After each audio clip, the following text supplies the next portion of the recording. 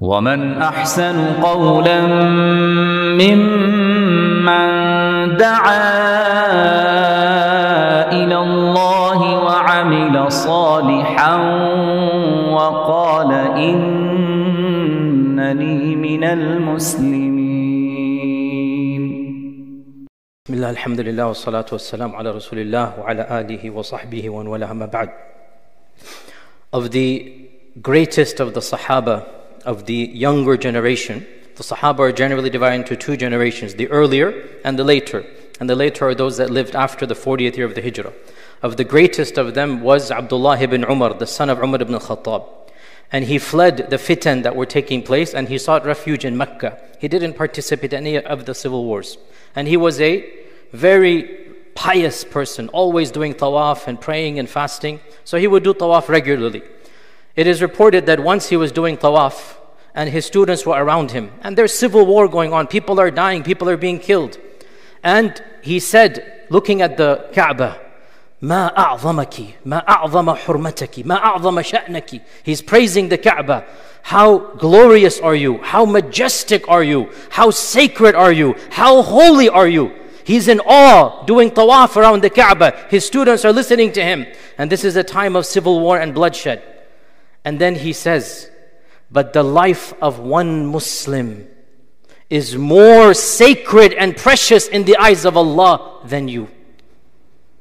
Hurmatu mu'min, one believer, his life is more precious in the eyes of Allah than you. Now some of us hear this and we are shocked. What do you mean? The Kaaba versus the believer? But this is what Ibn Umar is saying. And where is he getting this from? From the Quran and Sunnah. What does Allah say in the Quran? Whoever kills one person, it is as if he has destroyed all of mankind. All of mankind.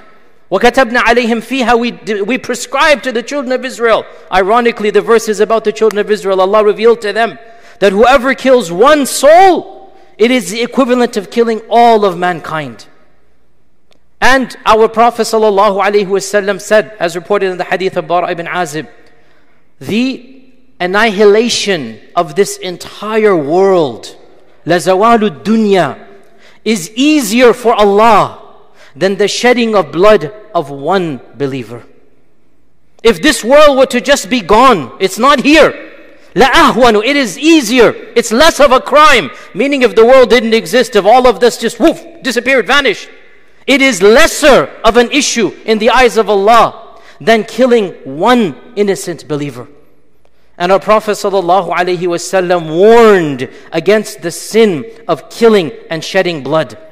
He said, on the day of judgment, the first thing that a person will be asked about is the blood that he shed of anybody else. And he said that a mu'min, a believer, مَا يَزَالُ فِي فُسْحَةٍ مِّن دِينِهِ. There's always going to be leeway for him. There's some room. Inshallah, he'll be forgiven. As long as he doesn't shed blood that he wasn't allowed to shed. As long as it's personal sins between you and Allah, be hopeful. Inshallah, be hopeful. Any personal sin, it's not a license. But it's like, okay, there's hope. But when does the door of hope almost shut down, if not completely shut? When innocent blood is shed. A man came to Ibn Abbas, the cousin of the Prophet ﷺ, and he said, "O Ibn Abbas, will Allah accept the tawbah of a murderer? هَلْ لِلْقَاتِلِ tawbah?" Now, pause here. In this early phrase, still developments are happening, different opinions are there. Some of these opinions were a little bit on the left or right of the spectrum and they get left out and they're simply reported. At this stage, Ibn Abbas, and is famously known from him, he had a position that later on was modified. Meaning it's not something that is mainstream anymore. But at that early stage, the development is still happening. So Ibn Abbas said, wait, what did you say? ماذا قلت? Repeat your question. So he said, هَلْ لِلْقَاتِلِ مِن tawbah? Will Allah ever accept a murderer's tawbah? He said, what did you say? He said 3 times. Say it again, say it again. And then he snorted in contempt. What? Mah means what? What are you talking about? Do you know what I heard the Prophet ﷺ say? Ibn Abbas, by the way, had the fatwa that the 2 unforgivable sins are shirk and murder. That was his fatwa. This position is now not mainstream. As you know, the majority of Sahaba and later Ahl Sunnah, they said, if a murderer repents, inshallah, there's also forgiveness, he makes kafara. But Ibn Abbas had the fatwa, and we're going to hear it now, that the murderer has no tawbah. He said, what did you say? Tawbah for the qatil, for the murderer? I heard the Prophet ﷺ say that the one who was murdered will be resurrected headless. He will be carrying his head in his own hands. The blood is going to be pouring out, dumping out. And he will raise his head to Allah and say, oh Allah, so-and-so kill me. Oh Allah, so-and-so kill me. And he will proceed until he reaches the throne of Allah Azza wa Jal. And Allah Azza wa Jal will respond to him. Ibn Abbas said, what tawbah? How can there be tawbah for the qatil? And this is based on a verse of the Quran as well. By the way, this is a hadith in Muslim Imam Ahmad that he heard the Prophet ﷺ say. This is based on the Quran as well. That whoever kills a nafsan mu'minan, a Muslim, a mu'min soul, he shall be in naru jahannama khalidan fiha. The word khalid is used in the Quran. It's only used for two sins, shirk, and also once it is used for murder. By the way, Ahl Sunnah later on said, Allah didn't say khalidina abada. The word abada is not there. Khalidan could also mean a very long time. That's the technical, the theological way out. Nonetheless, Ibn Abbas held the view, the one who does murder, that's it, it's gone. Now why am I mentioning all of this? We see what is happening in the land of Palestine. We see what is happening with innocent souls, abriya, children, women. We see what is happening of buildings collapse and bombs falling. One of the most highest concentrated places on earth is the open air prison that they call Gaza. The open air prison. One of the highest concentrations. And we see what is happening over there. Wallahi, one side is sad, traumatized. But I'm going to say something, don't misunderstand me. One side of me is extremely elated. Why? Because Allah subhanahu wa ta'ala will never allow such blatant dhulm, such blatant injustice to flourish. It is impossible in the sunnah of Allah subhanahu wa ta'ala that innocent lives are taken, children are killed, and nothing happens. So insha'Allah ta'ala, insha'Allah, this is the beginning of the end.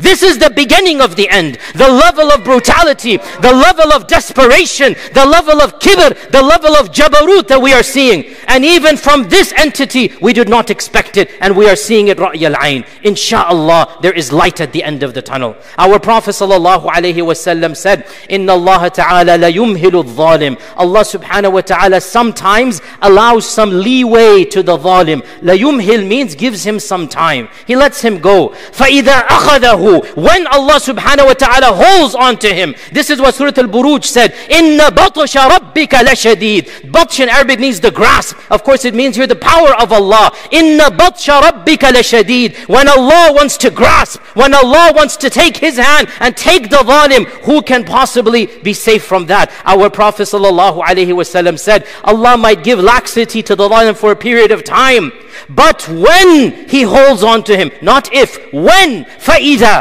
It's not a possibility, it's not a maybe, no. When the zalim is held account, he will never let him go. لَمْ يُفْلِتُ. Never going to be able to escape the grasp.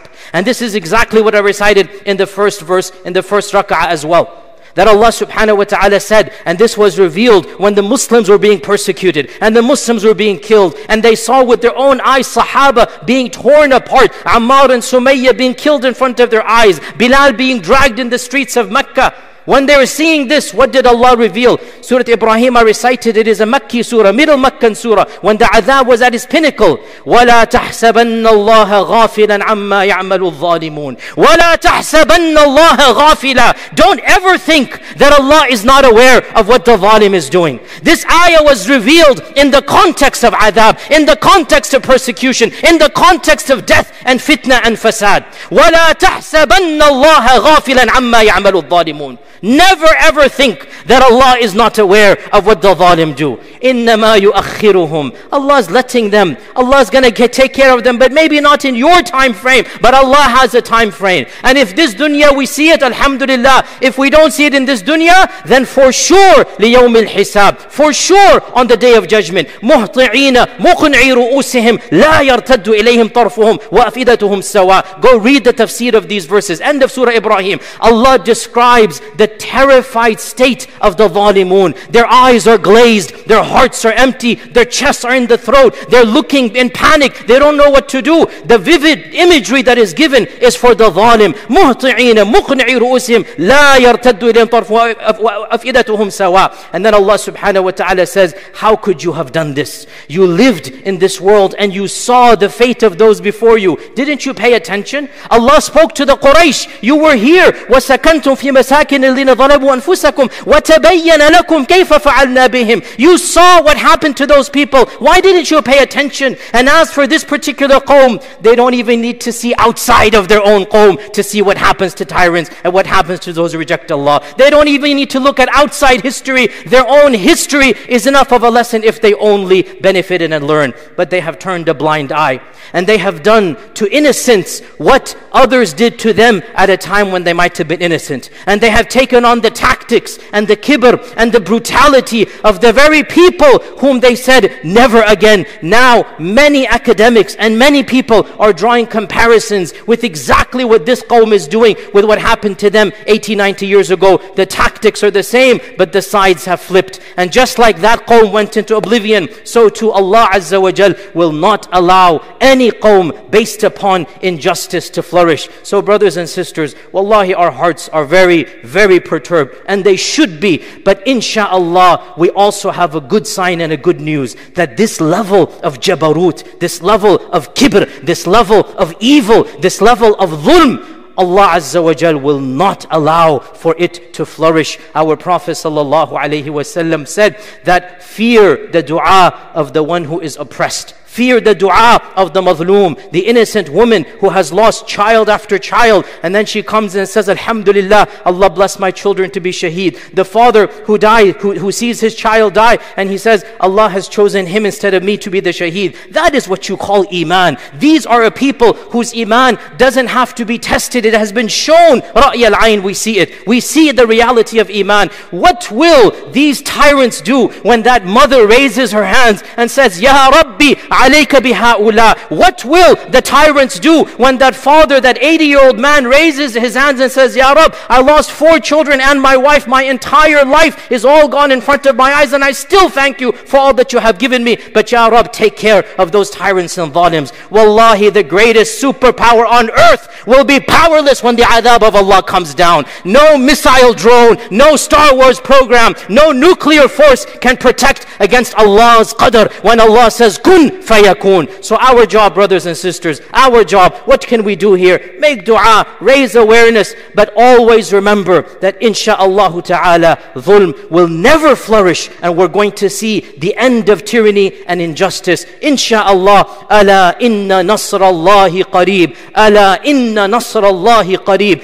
ala inna nasrallahi qareeb. Keep on repeating this verse. Have iman and tawakkul, have husn al-dhan in Allah subhanahu wa ta'ala, and then ask Allah for forgiveness for our own incapacities and incapabilities. Ask Allah Azza wa Jalla that He doesn't call us to task, and He doesn't put upon us a burden more than what we can bear. We ask Allah Azza wa Jalla to protect our brothers and sisters in Baytul Maqdis and Aqsa. We ask Allah Azza wa Jalla to forgive their shuhada and accept their shahada. We ask Allah Azza wa Jalla to help those that are striving in that region and protecting the religion of Islam. We ask Allah Azza wa Jalla to give them thabat and to give them quwwah, to give them shuja'ah, to give them courage. We ask Allah subhanahu wa ta'ala to give sabr to those who have lost and to those who are struggling. We ask Allah Azza wa Jal to show us through them the izzah of Islam. And we ask Allah Azza wa Jal to take care of the tyrants, to take care of the oppressors. We ask Allah, the Munzilul Kitab, the one who revealed the books, the one in whose the whole dominion is in His hands, the one who sent down the angels for Badr,